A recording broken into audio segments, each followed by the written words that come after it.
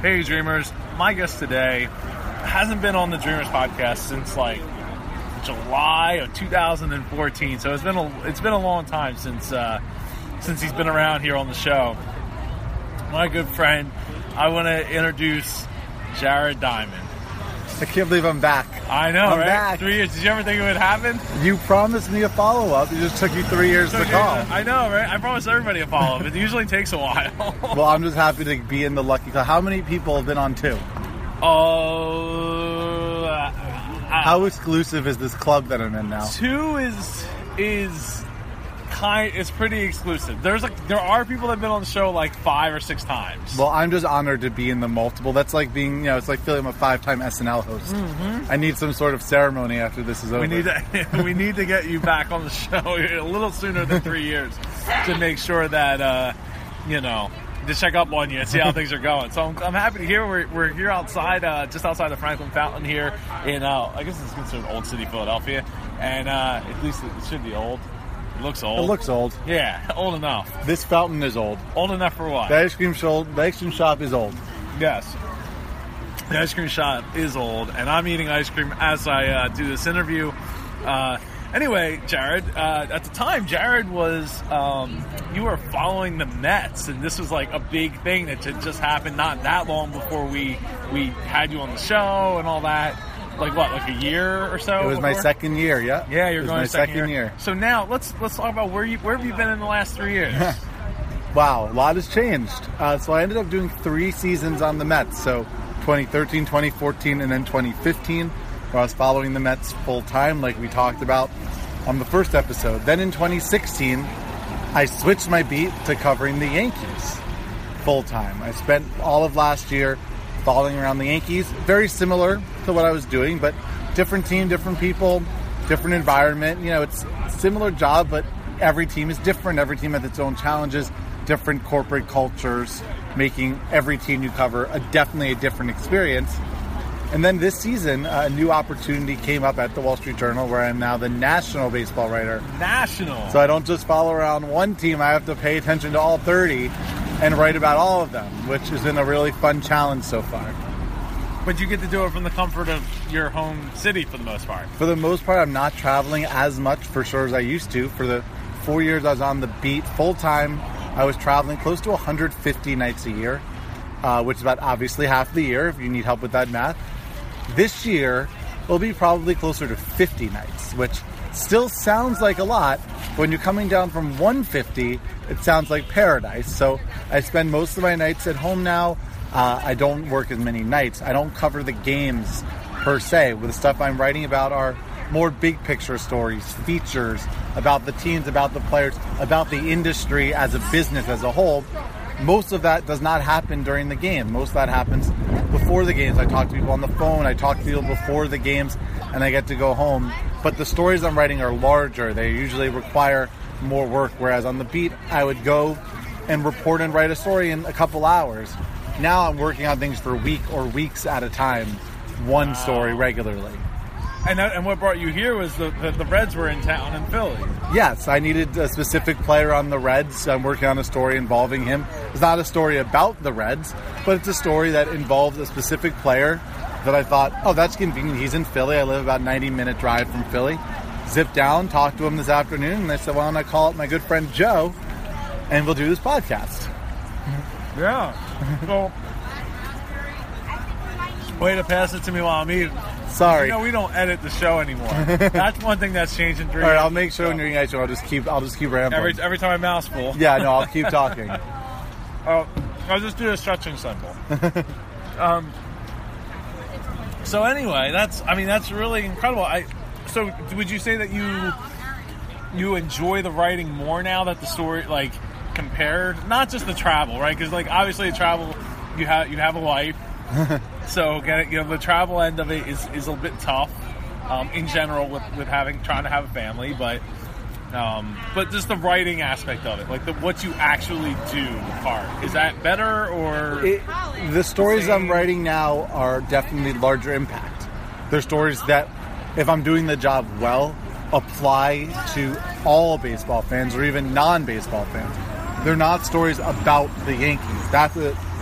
a job that's going to mostly appeal to Yankee fans. Yeah. Occasionally you'll write a story that transcends beyond just Yankee fans to the larger audience, but that's more rare.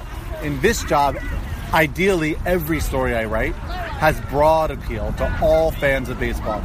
That's why most of the stories I write, not all, but most, are not just about one team.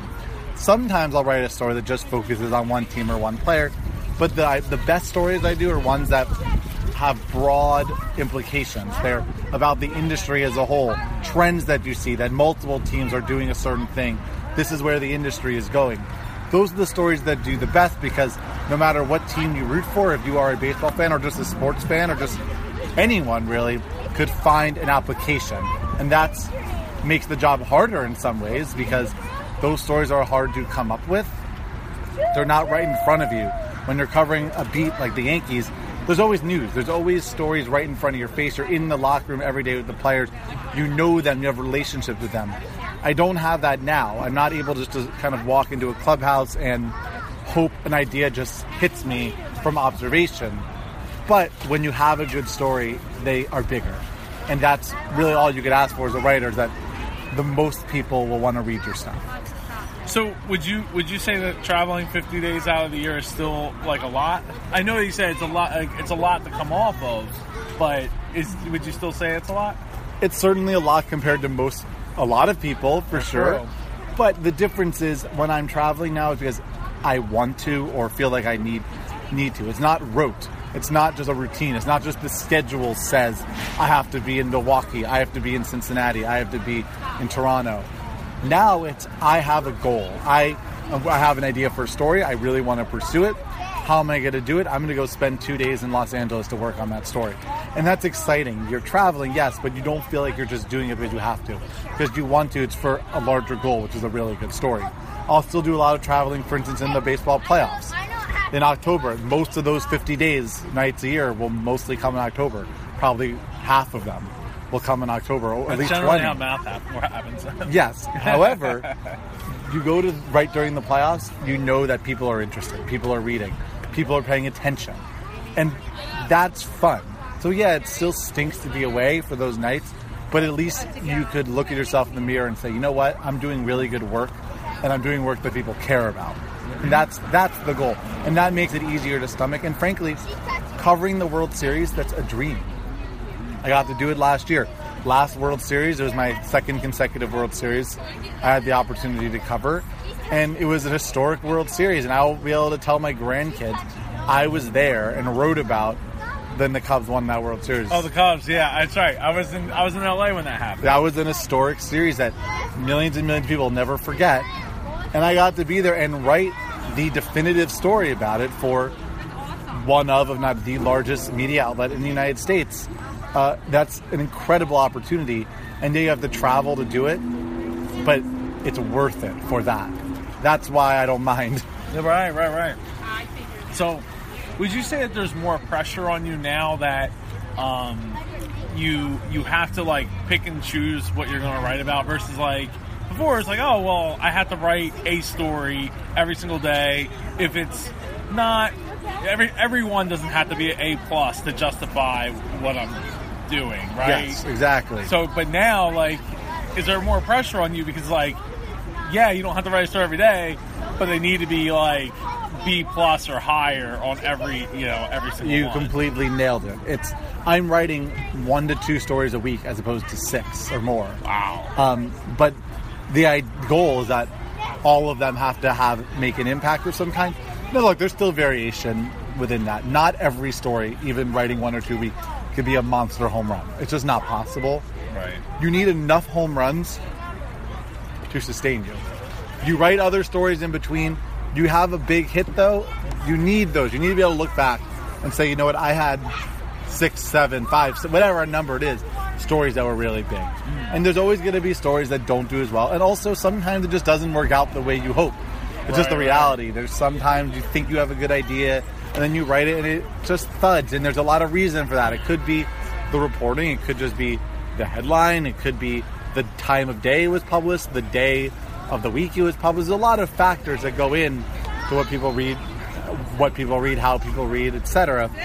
But ideally, yes, there's definitely pressure knowing that I can't just kind of skirt by.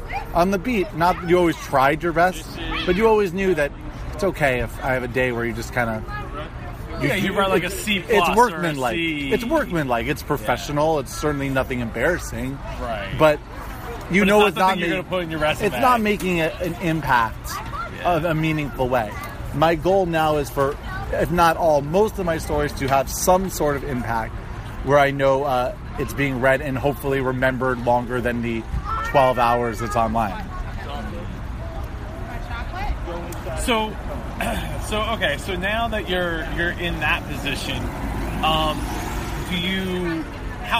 has your dream changed? My dream. It's so funny. Just covering baseball was a dream when we first spoke, and I achieved that dream at a much younger age and earlier in my career level than I ever could have imagined. I was put on the baseball beat at age 25. I was hoping at 30 if everything worked out well. So I was 5 years ahead of schedule. Now the dream is just to continue to raise my profile. I don't know what my next step is from this. I think there's multiple ways that it could go. That doesn't mean I'm not still striving to improve. It just means I don't know what path I'll go down next. It could be I end up doing a lot more television. That's something I'd like to continue to do, become more multimedia, have a little bit of a brand where I'm on TV, I do radio, I write. Another thing I'm very interested in, who knows what happens, is have a role in content strategy and working on larger things at the Journal as an editor or someone that's sort of in charge of the baseball coverage as a whole. I'm not just the reporter. I have a role in shaping what it looks like for the future. Right. I don't know what's going to happen next. It's nice to know that there are different branches, different paths. And, I don't think it's necessarily bad to not know. Sometimes you see where the road takes you. Right now, I'm only in my first year doing this. It's been a really fun but difficult challenge. And I believe that if I do a good job, opportunities will arise. So I think right now my goal is just to focus on doing the best job I can. And a year, 2, 3 years down the road, we'll see where I end up. So, one of the advantages that you have now is that you're writing for a national audience, whereas before it's like, oh, who cares about the Yankees? Those are the people that are going to read. Who cares about the Mets? Those are the people who are going to read. But being able to write for that national audience is going to get you more eyeballs. Absolutely. And those more eyeballs are going to bring more opportunity, for sure. The Wall Street Journal is a big brand that comes with a lot of respect. When I tell people I'm with the Wall Street Journal, they call me back. Now, I'm not saying they should, and I'm not saying I am worthy of that treatment. However, somebody at Wall Street Journal seems to think so. They call me back. Baseball executives, owners, the general managers, they all read the Journal because that's just what wealthy business people do. They read the Journal.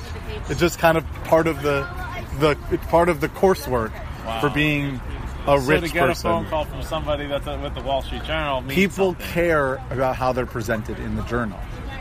Even someplace like ESPN, which is the premier sports destination, probably always will be. It's still just a sports, and I don't mean this as a pejorative. This is how it's viewed. It's a sports publication, which is, the Journal is bigger than sports, and how you are written about in the Journal matters to these people, and they know because I'm coming from the Journal, I'm not just going to ask them about, so what's going on with your shortstop? I'm going to come with a different take. I'm not writing the same stuff ESPN is writing. I try to write things that are just, a little just sort of smart, creative, not necessarily just about the X's and O's of the game. And I think that executives like that, and they respect that, and they want to talk to you for that reason. But the reality is the Wall Street Journal comes with immediate recognition. It looks great on your resume. It matters. The Wall Street Journal still matters, even in this world of the media business landscape right now, which is changing and in some ways struggling. The Journal still has that name, and it makes me very proud to work there, and it'll only be good moving forward. Just know that I've worked there now for 6.5 years.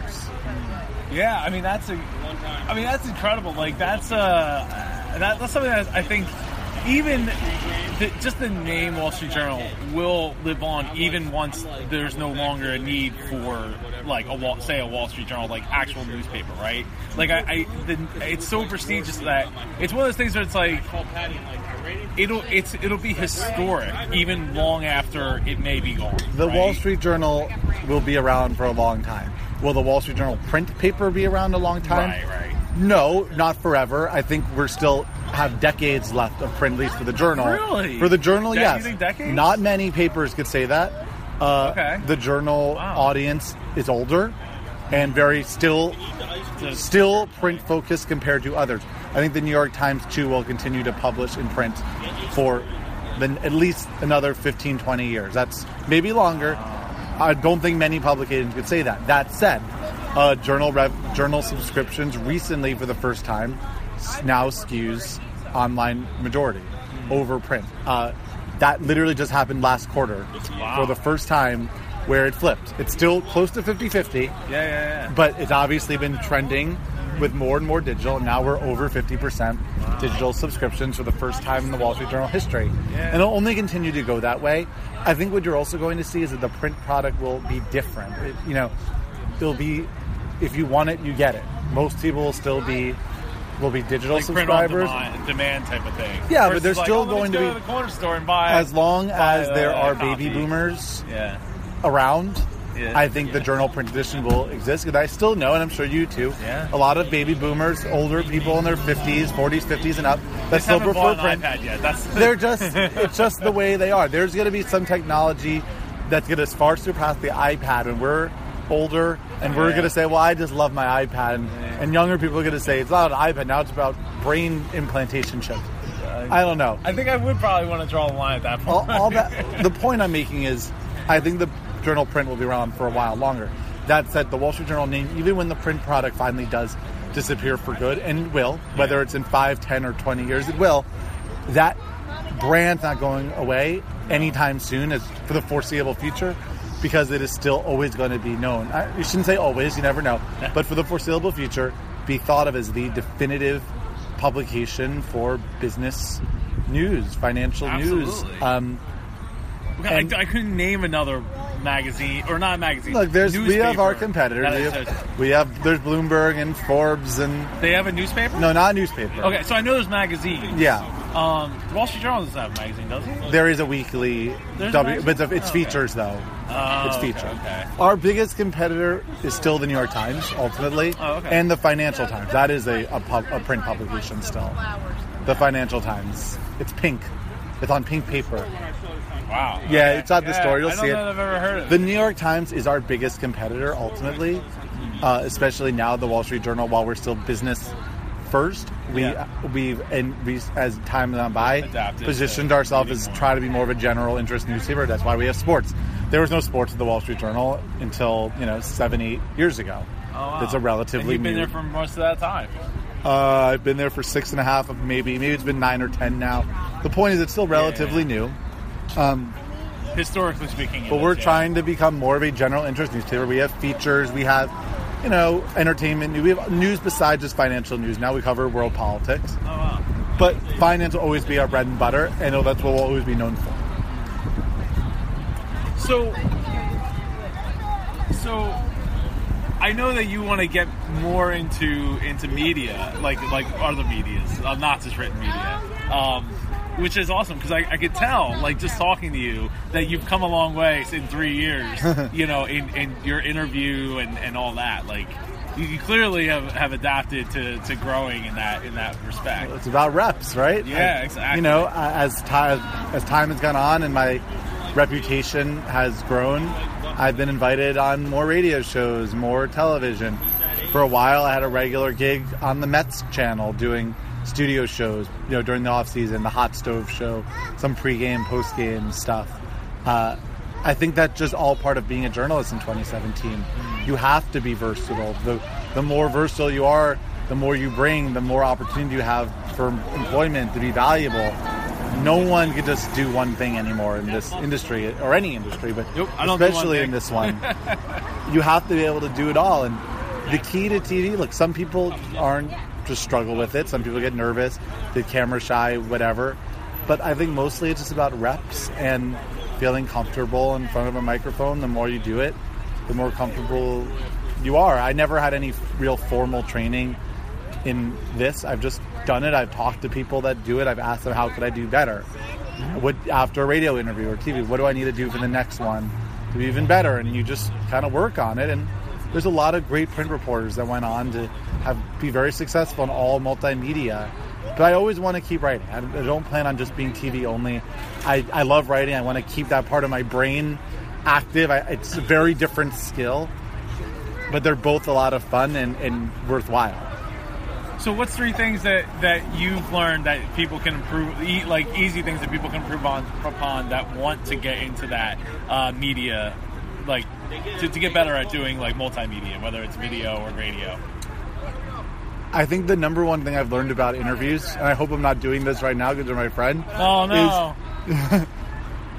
I think that what trips up a lot of people in interviews is they are worried about being caught off guard by a question that they don't know how to answer, and they're going to stutter or they're going to freeze because they don't know what to say. The reality is when you're on TV, people who are watching don't actually even remember what the question is by the time you answer it.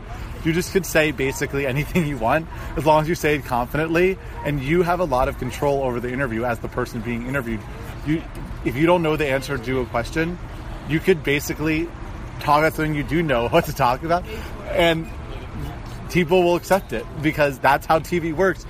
It's so quick. Well, yeah, you only have like a minute, 2 minutes, 3 minutes at a shot. So feel comfortable just talking. Like, not everyone's comfortable talking in public, and some people have problems with and stalling, but you just have to work on it. Talk in front of a mirror. Try, even in regular conversation, I find it worthwhile sometimes to almost act as if you're in an interview, just to kind of get used to that kind of speaking clearly, speaking while thinking about what you're going to say next. I think that's a real challenge, is you want to talk, but while you're talking, also be thinking about what's your next point, what's your next sentence. And that's a skill you just have to work on, but you can do it, and it's just about practicing.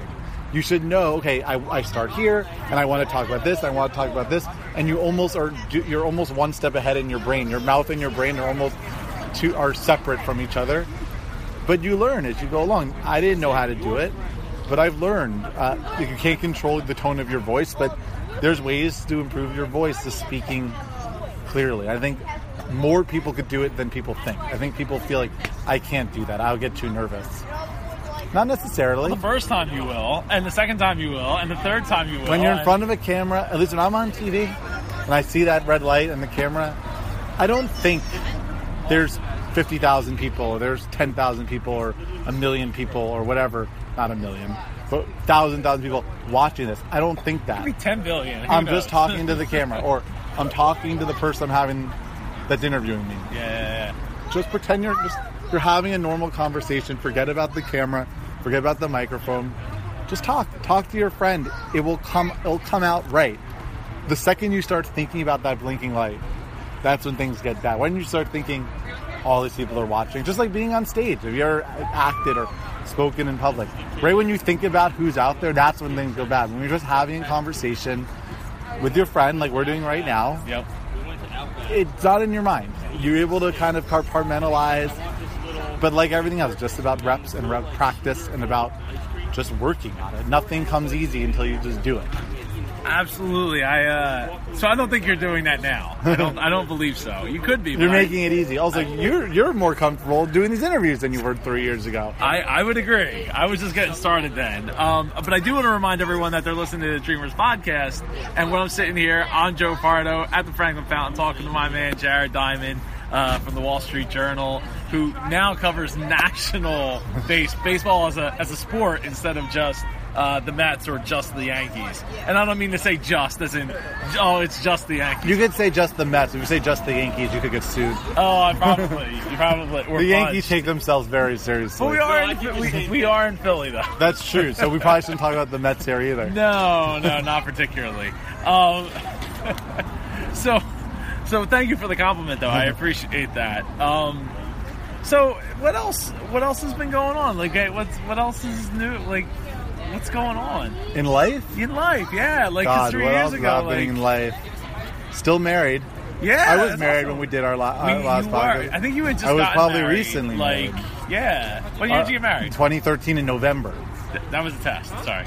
November 2013. So we did it in July of 14. June, I think it was like June. June of 14. or So we were something, still May, June of we were 14. still basically newlyweds at that Yes. time. Happy to report, still together Still after together. 3+ years. Woohoo! I don't know if that's an accomplishment, but I'm going to take it as one. Every day is, man. Actually, October will be our 10-year of being together anniversary. Oh, congratulations. Yeah, so I think we'll make it. I think you're going I think to. we'll, I don't I think we'll, think you're going I think we'll anywhere. make it. What else is going on? My wife is now a teacher. She Yeah. had been a Oh, journalist. She wasn't a teacher then? No, she was probably in grad school then, or maybe just started teaching. Oh, okay. Don't remember.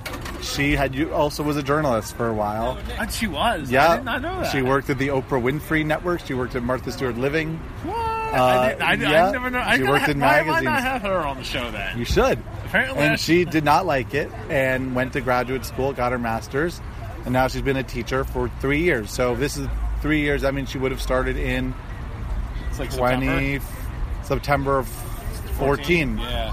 So she was just getting ready to start teaching. Oh, wow. She probably had just gotten her job when we did it. So she that's loves her job. 6th grade English. Very precocious little 11-year-olds. But she loves it. She's much happier now, which I think it's a great lesson that sometimes what you think you want to do might not be right for you.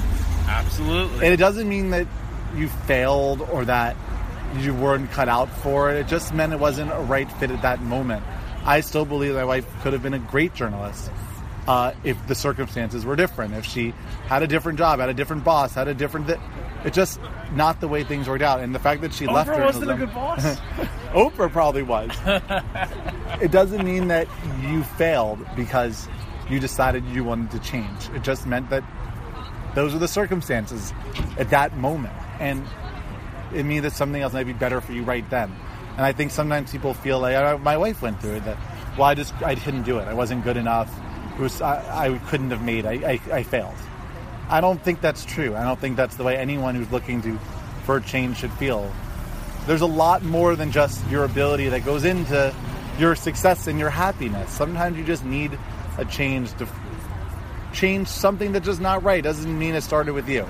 I think that's an important lesson that she's learned and I've learned from seeing her go through this process.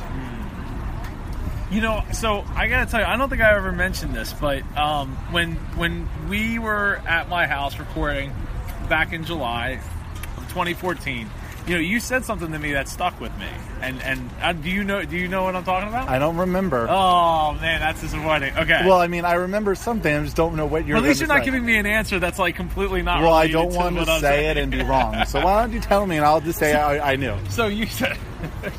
So you said, you know, Joe, I feel like in a few years I'll be working for you. Did you remember that? I do. You do remember that? I remember that. That definitely. I'm still waiting for the offer. Well, believe me, I'm getting there. I don't think I can offer where I think that you're headed in your career, but I think I might be able to offer something else after we get done recording this. We'll see. But anyway, it really stuck with me, and I just wanted to let you know that I really appreciated it then, and I still appreciate it now. Because you're not the only person that said that to me. I've had like 3 people, and most of them were like right when I got started, say that to me, and it meant a lot because it meant like, hey, I'm doing something that, yeah, it might not be tomorrow, but it's going to mean something. At some point, it's going to make a big difference. Everything that I'm doing is going to make a difference. So for me, I just wanted to extend a thank you and to let you know that did mean something. Like, you were saying it, and I don't know if you were serious or not. You don't have to answer if you're serious, but clearly you asked. You're still waiting for. I believe that. I'm still waiting for that offer. I'm looking forward to it. Lay it on me. We're gonna get there. We're gonna get there in the not too distant future. So to wrap up, what do your dreams for the future look like now? Huh. I still would love to be a big, famous journalist. Who wouldn't? I mean, who wouldn't want to be one of those guys that's on TV and, you know... It would be true. I don't know if that's going to happen. I think I have the ability. It's just about continuing to improve. I'd like to write a book.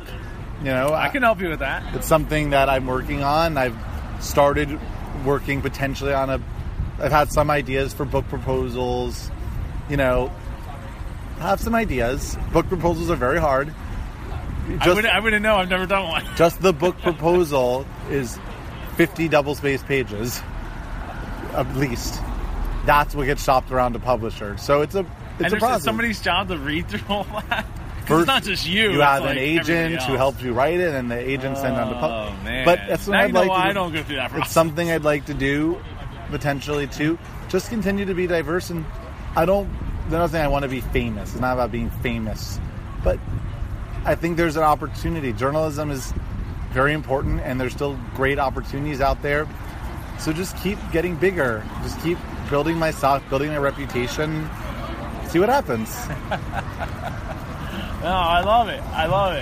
I don't recall if that was what I should have listened to the episode before we got together. But I don't recall if that's what your dreams of the future looked like, 3 years ago. But because still chasing though. You were just like, I think at that time you were like just starting to do some radio interviews. I bet back then my goal was just prove I could make it on this beat. I had been on the beat for 3 months at the time. That's true. Yeah. Now I think I showed that I was able to handle the beat. And I would never say I mastered it because that's not true, but I showed I could be proficient at it. And now it's on to the next. And you got some points out of the deal. Oh, yeah, I do miss those miles. But now you have more time to enjoy them. Enjoy those miles that But man, paying for a flight myself, brutal. I bet. Like a lay person like me have to pay for your own flight. Who does that? Oh, Jared. So is there any last thoughts you'd like to share before we wrap up here? When are you hiring me? That's it. Oh, okay. That's all right. We'll talk after we turn the mic off. Well, thank you so much, Jared, for reaching out, out of the blue. I'm glad I was available. I'm glad that it worked out. Glad I hit you on the right day. I know, man. I know. Well, I would have made it work anyway. I would have just made anytime coming to Philly, I give you a call. I can't forget. Please do. And I'm so glad that you did. And glad we got dinner. Glad we got some Franklin Fountain ice cream. And your first time here at the Franklin Fountain. It's amazing. Love it. Isn't it? I love it. Such a cute place. It is. It's very historic. Anyway. I look forward to 3 years from now. We're doing this again. We're going to do this. And who knows sooner. what's going on then. We're going to be doing this a lot sooner than 3 years, I promise. We're going to try to make it within a year. Listen, 3 years ago, do you think you'd even be doing this podcast in 3 years? Who knows? You didn't know. You hoped. But did you know? There was a trip to New York that I was hanging out with my friend Josh, and I actually considered ending it, when I was up there, and but now starting up a different show. Aren't you happy now that you didn't? I am so happy that I did it. But I was happy even not that long after that, that I continued it. But I'm even more happy now. Every day I get happier because I have a platform that has almost 300 episodes. Amazing. This is probably going to be this might be episode 300. I don't know. I can't wait. And now that I have some reputation, when I tweet it out and put it on Facebook, it's going to mean something to people somebody. Will read it. Or listen to it. You know what? Maybe it will be episode 300. So don't worry. I'll get you some. I'll get you some subscribers down. Yeah. Maybe 1 or 2. And 1 or 2. Every person counts. Every person counts. Yeah, absolutely. It's not so one thing I learned about DreamCon, which was just last weekend, not to date this episode, but because this won't come out for a little while. But one thing I learned is when I started this show, it wasn't because I wanted to inspire other people. It was because I wanted them to inspire me, and that's happened. But I did inspire some people. In fact, one that ended up being able to walk when she couldn't walk. Wow. Yeah, she was wheelchair bound. Amazing. Yeah. Look what you're doing. It's all right here at this beautiful ice cream shop. I know. Right I think the ice cream is what helping people walk. I had a lot of. I don't know how I'm going to sleep tonight. Mine, some of it melted, but I still loved it. It's fine. Man. It's fine. I don't need it. So if you've enjoyed this episode of the Dreamers Podcast, please, you don't need to hit the subscribe button. It would be nice if you did on iTunes or even if you're listening to this on YouTube now. That'd be great. Hit that like button if you're watching on YouTube. But just share it with a friend. Like, literally, like, just reach out to somebody who could utilize this information. I was about to say technology. Utilize this information to empower themselves to go to the next level. That's all. Just share it with somebody. That's all I ask. Tell your friends. Everyone's got someone with a dream that you can use inspiration. Yes. Yes, they do. Thank you for joining us for this episode of the Dreamers Podcast. Follow us on Twitter @Dreamers Podcast. Join us on Facebook at facebook.com/Dreamers Podcast. If you or someone you know would like to be a guest on the Dreamers Podcast, please send an email to j@jpar.co. This podcast is copyright 2014 by jpar.co.